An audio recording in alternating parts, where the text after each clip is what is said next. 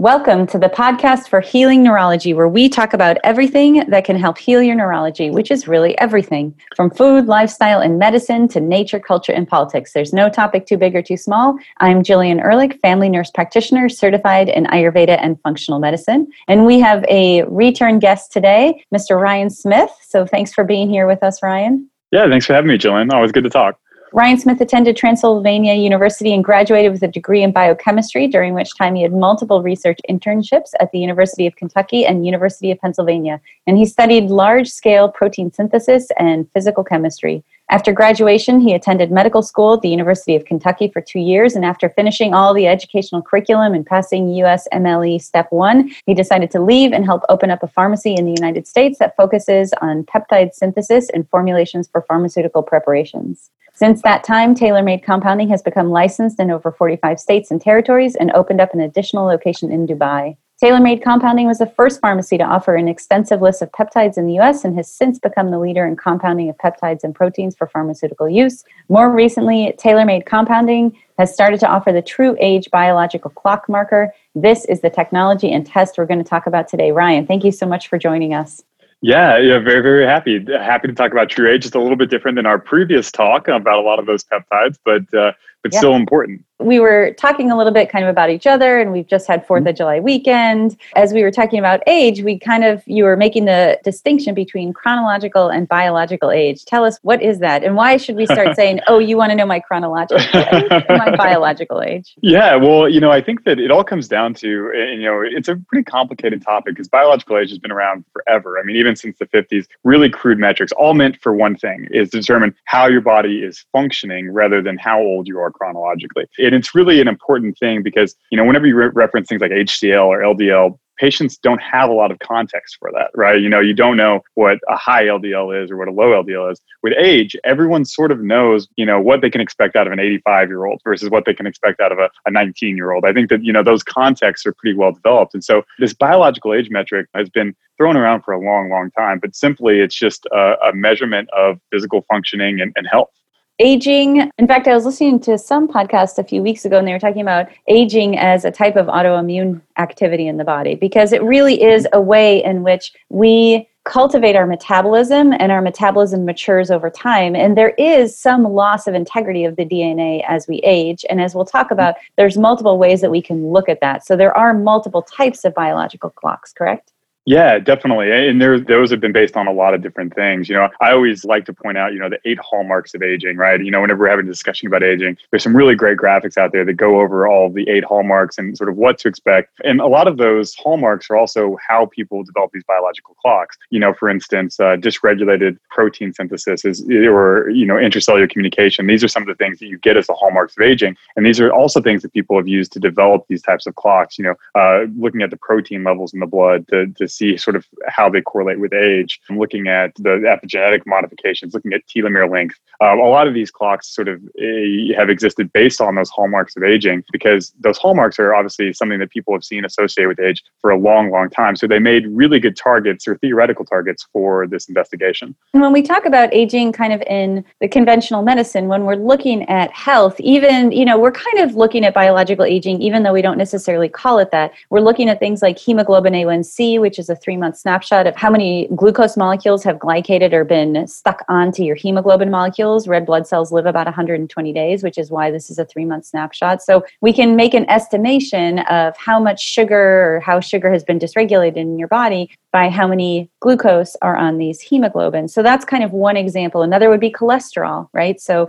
but really the truth is that you can have aging in one tissue and not in another. And that aging can be essentially, I'm putting it in air quotes, like reversible. Why is that? Yeah, so I think that aging itself is sort of defined as the progressive loss of function, right? And each tissue has a different, so a lot of people might be familiar with people who have bad kidneys or bad livers, and And a lot of that can be because of certain type of life events, but also what we're starting to see with some of this new advent of particularly epigenetic testing is that there is something we don't know yet. We know that it exists, but we don't know what makes it happen. That's very, very predictable in all tissues and all mammals. Something that happens in a very, very regular interval. So much so that predicting age by looking at this metric is very, very reliable. And so all of a sudden now you have a lot of these markers we talked about are tied to aging and or function. But now we have something that's sort of that's independent of function, but is also sort of highly correlated to age really, really precisely. And so this is why this is so exciting, is now all these different things, which are health metrics, can be sort of correlated to one independent variable, which associates with age. Tell us, what is this variable?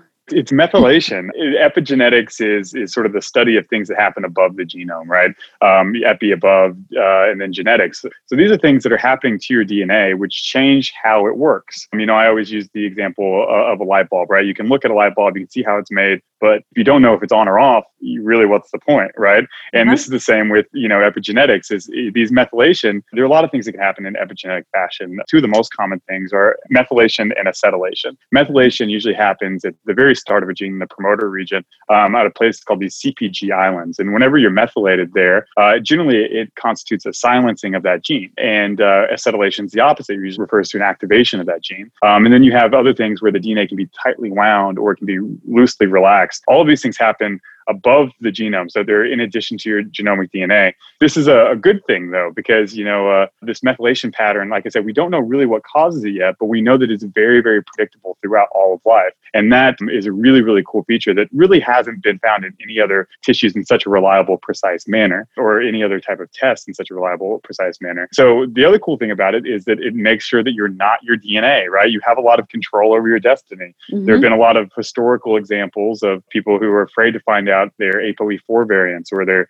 the BCRA mutations, because they're afraid that that is going to predispose them to knowing that they're going to get a certain disease. And now what we're starting to see is that through a lot of these epigenetic modifications, you can actually change your predisposition risk. In particular, it looks like around 60% of this is changeable. So even the majority is actually changeable. And that's really, really exciting. And so these things all combine to be a really exciting metric and measurement, which, it has a lot of potential applications.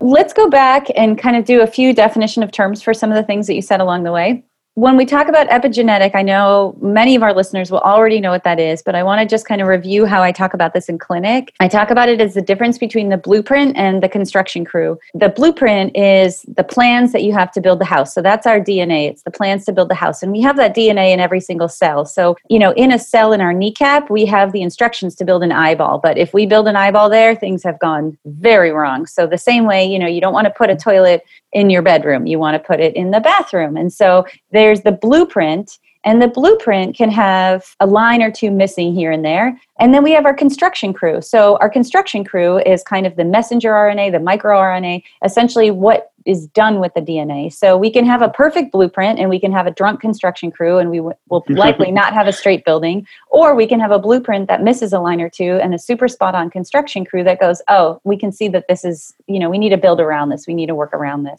Traditionally, when we've looked at DNA tests in the past, like 23andMe or Ancestry or Genetic Genie or MTHFR support, those tests, or even genome-wide sequencing, whole exome sequencing. So all of these DNA tests tell us the blueprint. But the blueprint is, we don't live in the blueprint, we live with what the construction crew has built. And lo and behold, the construction crew, if you build it's not like we build the building when we're born, boop, we pop out and we're done. We're remodeling. And actually, that's what it's called in medicine, it's remodeling. You're remodeling all the time. We remodel our bones every day, which is why they talk about osteoporosis, the importance of physical exercise and weight-bearing exercise, because you're remodeling. So you're going to remodel for the strength for which you use. We're remodeling our tissues all the time, and we want to make sure that construction crew stays sharp to make up for any mutations, variations, errors, or lack in the blueprint. When we are talking about epigenetic function, what we're really talking about is essentially how the construction crew is interpreting the blueprint, right? Absolutely. Yeah. Well put. Definitely. And there's a lot like different things that the construction crew could do to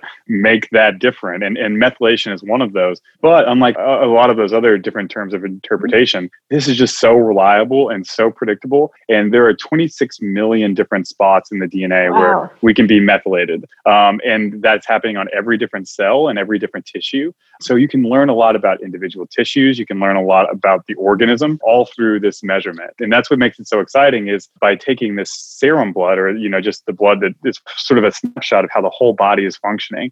You can just how old you are from a biological standpoint. And it's really, really highly correlated to your actual chronological age, but tells us a little bit more in certain different types of areas. To go back to this definition, the methyl group is a carbon and 3 hydrogens. So it's just this little 4-atom molecule, and it gets stuck places, right? So it gets stuck just kind of like a magnet on a fridge, and it's sticking to cytosine. Is that right? Yeah, it's a cytosine phosphate guanine that's called the CpG site, right? And these are mostly, as I mentioned earlier, found in the what they call before a gene is actually made, it has something in front of it called the promoter, right? The thing that recruits all that infrastructure, sort of like, using your construction analogy, it's almost like someone who's hiring all of the construction workers, right? It's, it could be, the contractor or the foreman, someone who's recruiting all of those people to do their job. And so in that particular site, in that promoter site, there are these CpG islands. That is actually what we're measuring for methylation. And so we're looking to see how many of these 4-atom methyl groups are stuck onto these promoter regions. And when they stick on, as you were talking about with methylation, they actually silence. So you're not making the eyeball in your knee because that has been silenced. And acetylation means activated.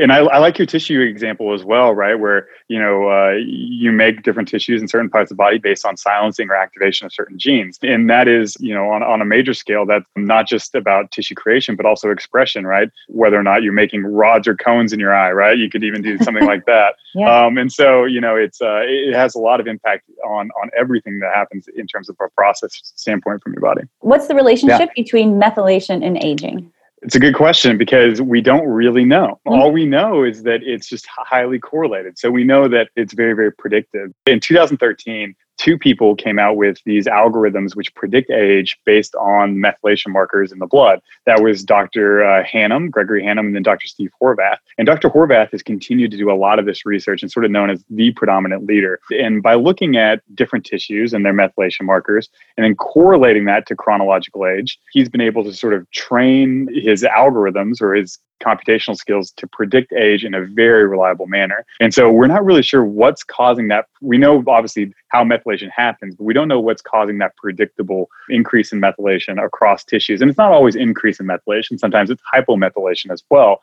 which is equally important. Whenever we're measuring these things, we're getting a pretty binary value. We're either getting a methylation or non-methylated, right? A 0 or 1. And by sort of summing all of those together and all the different DNA that we're taking, we get what we call a beta value. It's somewhere between a number between 0 and 1, which expresses how much or how often that particular site is methylated. And that's the kind of beta value is actually what we use in all of those algorithms to really determine how old someone is. What we're talking about is looking at methylation across an array being kind of a series of tests that you can do with. Are all of these done with AI?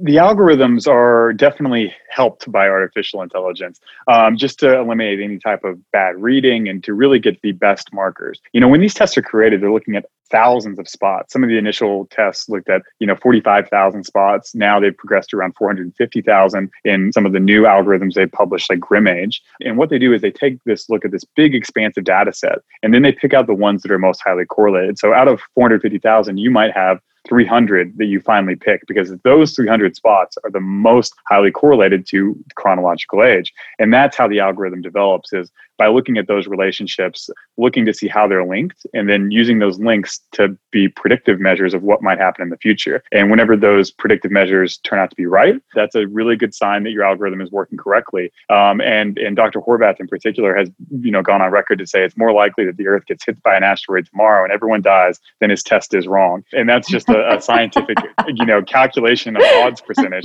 But it also goes to say how statistically significant and how precise this measurement is. What I love about this measurement and this look, this kind of, what we're really talking about is what is the set of binoculars that we're taking to look into the body. So when we stick with our typical clinical markers, we're really looking at pieces parts. When we look at cholesterol, we're looking at one marker. When we look at blood sugar measurements, when we look at even things like CRP, C-reactive protein, or ESR, sedimentation rate, so markers for inflammation that we classically use, even something like a ferritin or an iron level, we're really looking at singular markers and singular tissues for how they're doing. But that doesn't really give us any indication about how that marker plays into the whole picture. And we know that, lives to 98, glass of whiskey and one cigar every day at 3 p.m. Everything is going to figure in differently. For cigars, for somebody else is going to kill them at 42, but for this guy, kept him alive till 95. So figuring out how can we not look at individual markers, but how do we have, the way I've been thinking about it is like Lord of the Rings, like one ring that unites them all. And this True Age test really does seem to reflect a global metabolic binocular view or microscopic view into how the system is functioning.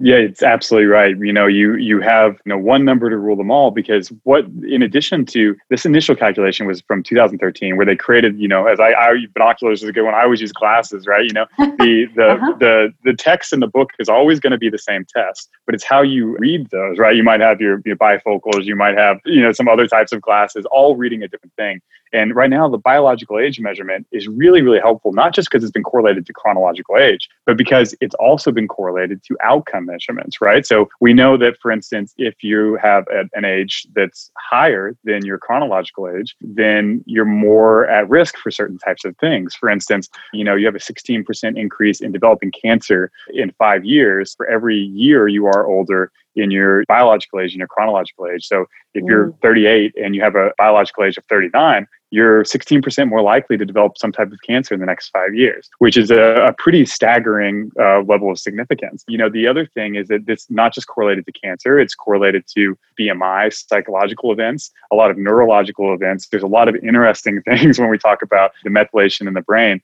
But that's really where the power is because this test is so predictive to negative outcomes. It's the best measurement of both health span, sort of how healthy we are across our lifetime, and then also lifespan in terms of how long we're going to live. And those are the two metrics that you really want to increase.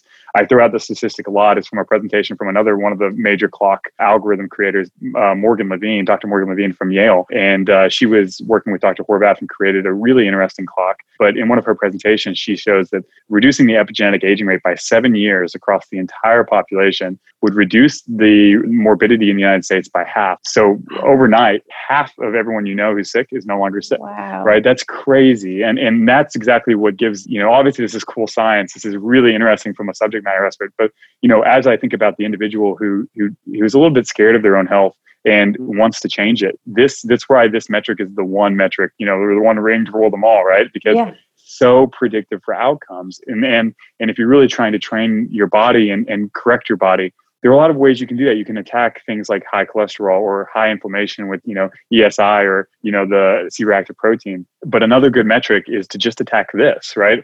Because this is probably implicated in a lot of those reasons why we're aging and we're losing function.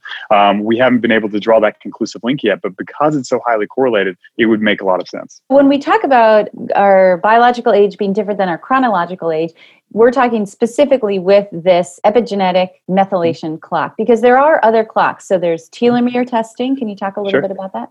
Yeah, so telomere testing is one that's been exciting for a long, long time because, a long time ago, there was a thing called the Hayflick limit.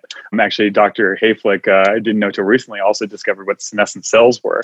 So interesting correlation there. But the idea was that the Hayflick limit, every time that telomeres are found on the end of every bit of your DNA, and they're put there to essentially, so you can lose them because you're losing a little bit of DNA every time you replicate a cell. And as we're going through our life, we have a ton of replicative events, and therefore those telomere links are built in to sort of lose on purpose. That's sort of the idea. But what happens is whenever those get critically short, they can cause damage to the cell. And so a lot of people thought, hey, this is the reason we age. This is, if we could figure out a way to increase telomere length, we can stop aging. And, I think that since that idea, it hasn't proved to be as important of a metric as we once thought, because unlike a lot of the epigenetic calculations, telomere length is still associated with age, but it's sometimes negatively correlated with age and it's not predictive of outcomes. A lot of that reason is because telomere length doesn't really matter until they're critically short, until they're missing, and then they can increase, the senescence of the cell where these cells pause and don't replicate any further. So why it's a good metric and one of those 8 hallmarks of aging, it's probably not as important because it's not as predictive. That's unfortunate, but telomere length has probably been the major biomarker of aging in sort of the cash pay integrative medical space for quite some time, even though it probably doesn't have the same level of power or predictive capabilities that the epigenetic biological age does. Then there's another class of biological clocks, which are these transcriptomic predictors, proteomic predictors, and metabolomic. Now we're getting sort of into a really cool area, which is called the multiomics, right? You start with the genomics, then you have the epigenomics, then you have the transcriptomics, and then you have the proteomics, and then you have the metabolomics. And often a lot of people also include the sort of the GI system and how the microbiome sort of flourishes as well into that. And there you're getting a lot of interesting snapshots of different levels of the body. With the metabolome, you're getting everything from how, a good look at how everything's functioning and metabolizing. In the genome, you're getting obviously that blueprint. And so there are a lot of places. Ideally, what you would want is information from all of these different places. The reason being is because then you could say, hey, if everyone is the same and everywhere except here and here, what's the outcome? And then you can really isolate variables to determine how that variable affects health. And so eventually, I think what's going to happen is these algorithms and these computer learning systems will have all these different variables to look at and correlate those with clinical outcomes. And whenever all that happens, we're going to get a lot more information about the impact of each one on each of these different areas. But right now, I think the proteomic clocks are probably the most developed out of all of those 3 we just mentioned. The proteomics clock looks at proteins and peptides in your body, how they're created, and what their concentrations are to do a very similar correlation between chronological age as methylation. But unfortunately, they're not yet as specific. There's been a couple review papers out there that show that there's a lot of promise, but it's not nearly as specific. Generally, I think there's only a 2.3% difference in the proteomic features from the time you're age 20 to the time you're age, I think, 75. And so the change is not very large, whereas if you're looking at that from an epigenetic standpoint, you can get some pretty large changes and then allow you to be a lot more specific in your testing and then in your outcome measurements as well. Going back to the true age test, our methylation test here, tell me again, how many CpG islands are we testing? So our algorithm looks a little bit over 400, and we're probably going to end up improving that and including more places, but we're testing over 900,000 spots in the DNA. And this allows us to not just read out this measurement for you. For instance, everyone wants to know their biological age, and this is a great way to start. But in the future, this methylation markers are going to be highly correlated to a lot of other outcomes as well. For instance, development of Alzheimer's.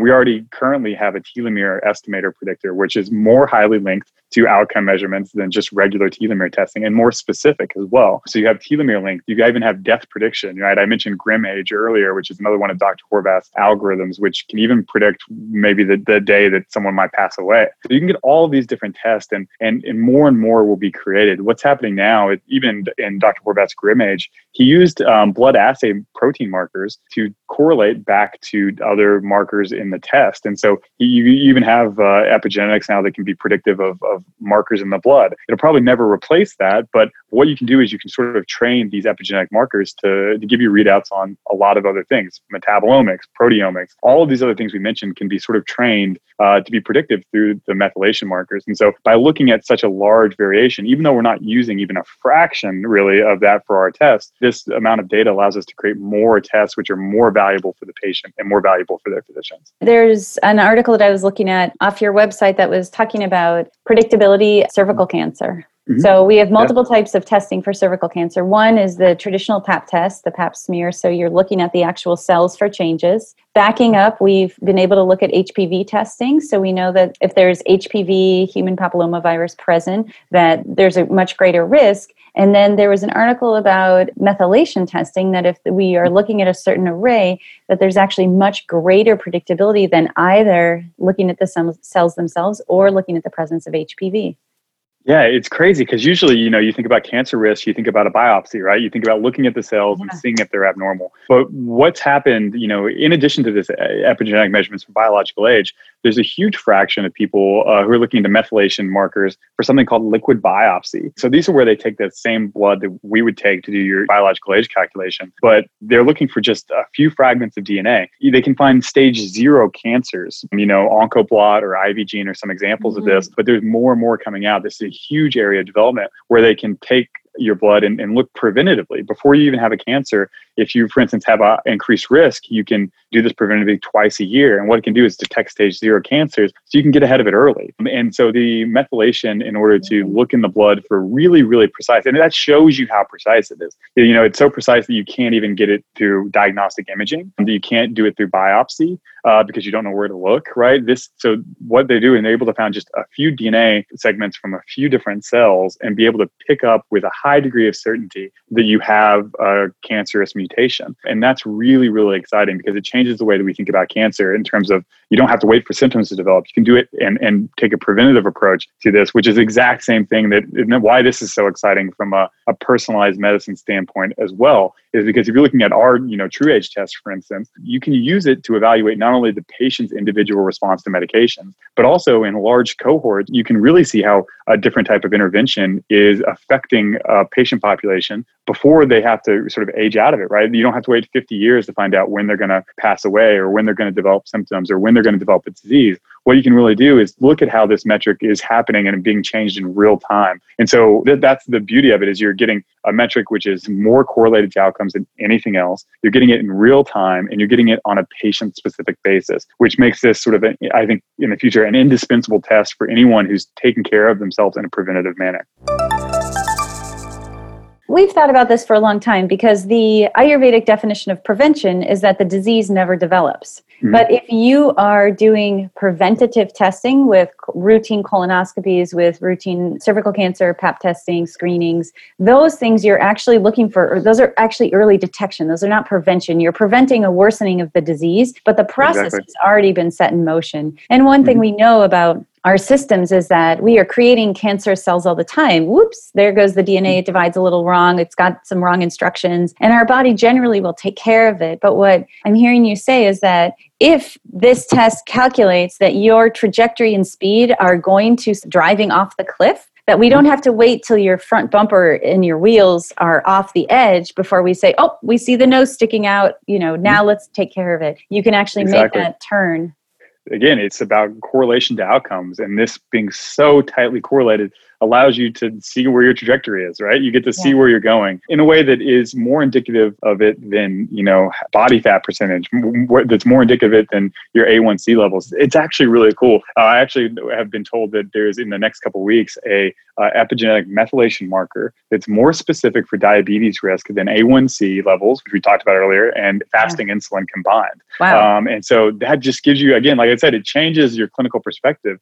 Because, some people might look very metabolically healthy. They might be relatively thin, but have really bad A1C levels or fasting insulin. And if you can predict that in a way that's even better, you can start intervention earlier. You can change your diet. You can do all these other things that you need to do because you need to do them. And that's the beauty. Now that we've talked about how great this thing is, this TrueAge test, and the company's called True Diagnostic, walk us through this test. Sure, and that's TRU Diagnostic for anyone who's Googling at home. But I should mention, this test is really, really easy to do.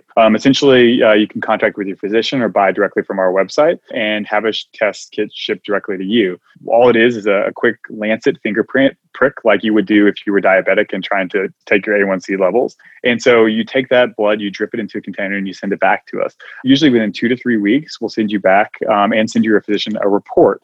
We have both an abbreviated report and a really, really long report. And we use some survey measurements to really report out on a lot of different things. One thing I should note is that to date, there's only one study that's been published showing an intervention which changes epigenetic age. And that's the TRIM trial by Dr. Fahey, which showed that growth hormone, metformin, and DHEA could reduce your epigenetic aging rate by around 2.5 years. And that's really, really exciting because, as I mentioned, that's a very, very big difference to that 7-year goal, which we were talking about earlier.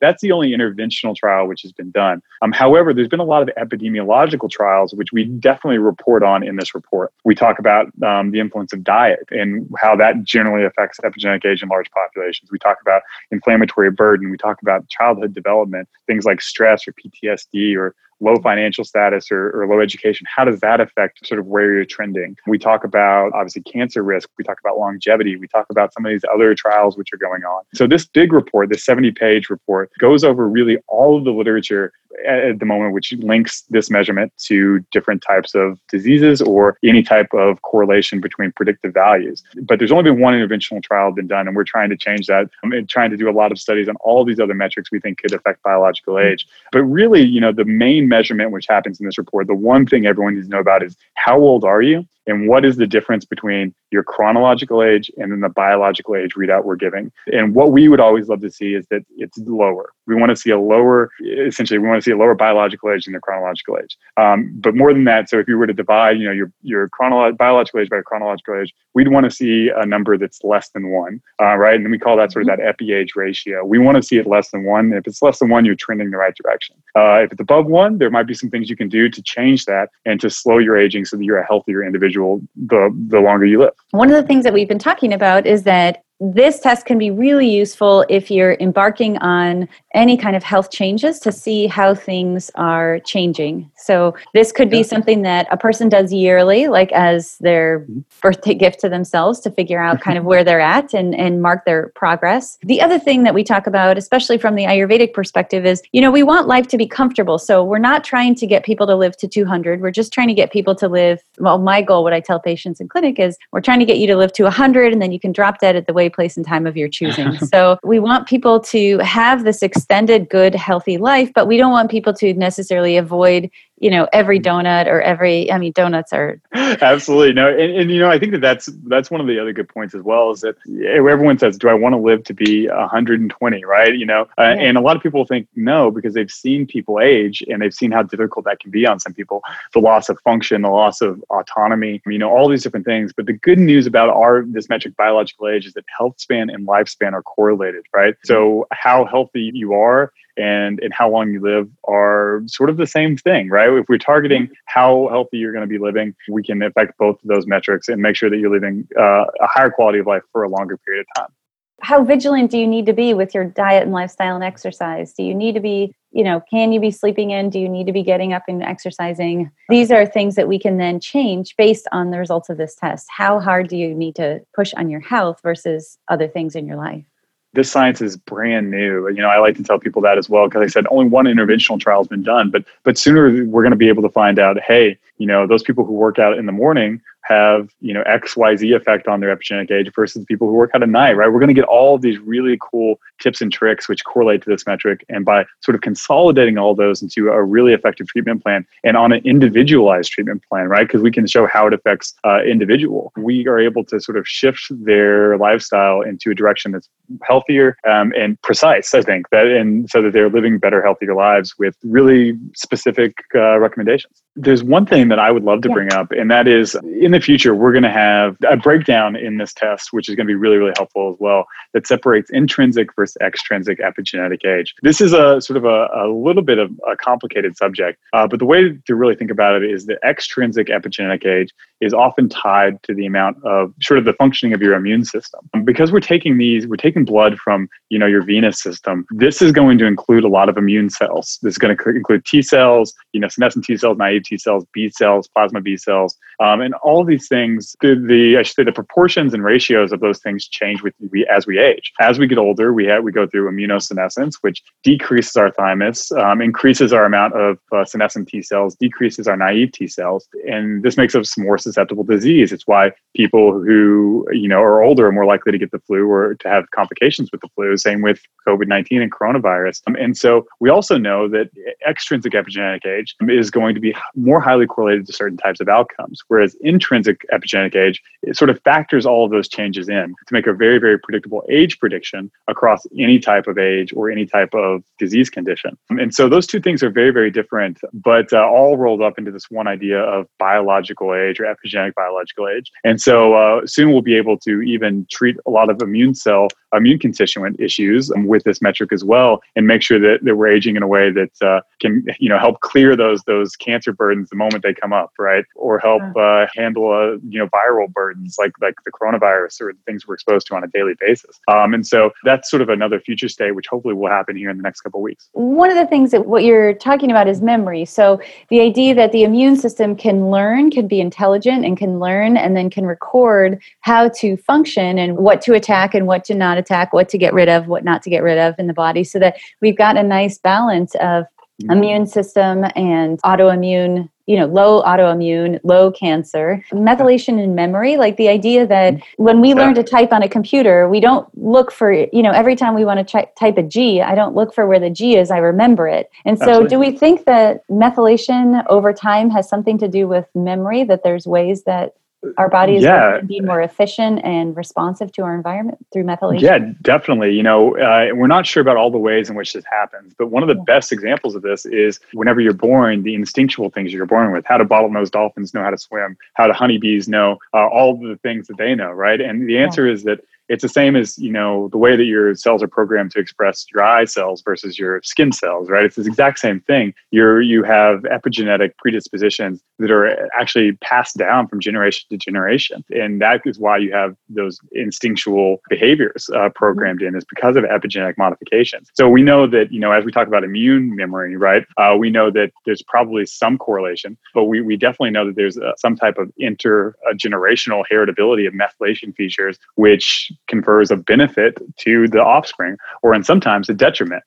Mothers who have children at an older age, or same with fathers, are unfortunately more likely to have complications. We see that, and we know that it's via an epigenetic platform. And so we know that there's some good things and not so good things that are transferred via methylation, but still an interesting topic nonetheless. Well, this has been so fabulous. And this True Age test we are currently offering in our clinic. You can also get it online. We offer it here at the Center for Healing Neurology. And again, I want to thank our guest, Mr. Ryan Smith. Thank you. As always, the conversation is always fascinating, always so interesting. And we're really excited to see what happens with the True Age test and this company, True Diagnostic. And we look forward to speaking with you again soon. Yeah, thanks so much, Jillian. Look forward to coming back, and maybe we'll talk about some specific neurological epigenetic modifications. Oh, I'd love that. Well, thank you all for listening today with Ryan Smith. We've got lots of ways to continue this conversation through Facebook, Instagram, and Twitter. You can also get more information from and about us at our website, centerforhealingneurology.com, and about True Diagnostic from trudiagnostic.com if you're looking for the True Age test. Please feel free to send us topic requests to podcast@centerforhealingneurology.com, and we welcome your rating and review wherever you get your podcasts. We love that you've joined us today to discuss how to make our whole world medicine. We rise or fall together, and we are committed to doing what we can to make as many of us as healthy as possible. And this takes all of us, including you. Thank you for listening, and see you next time.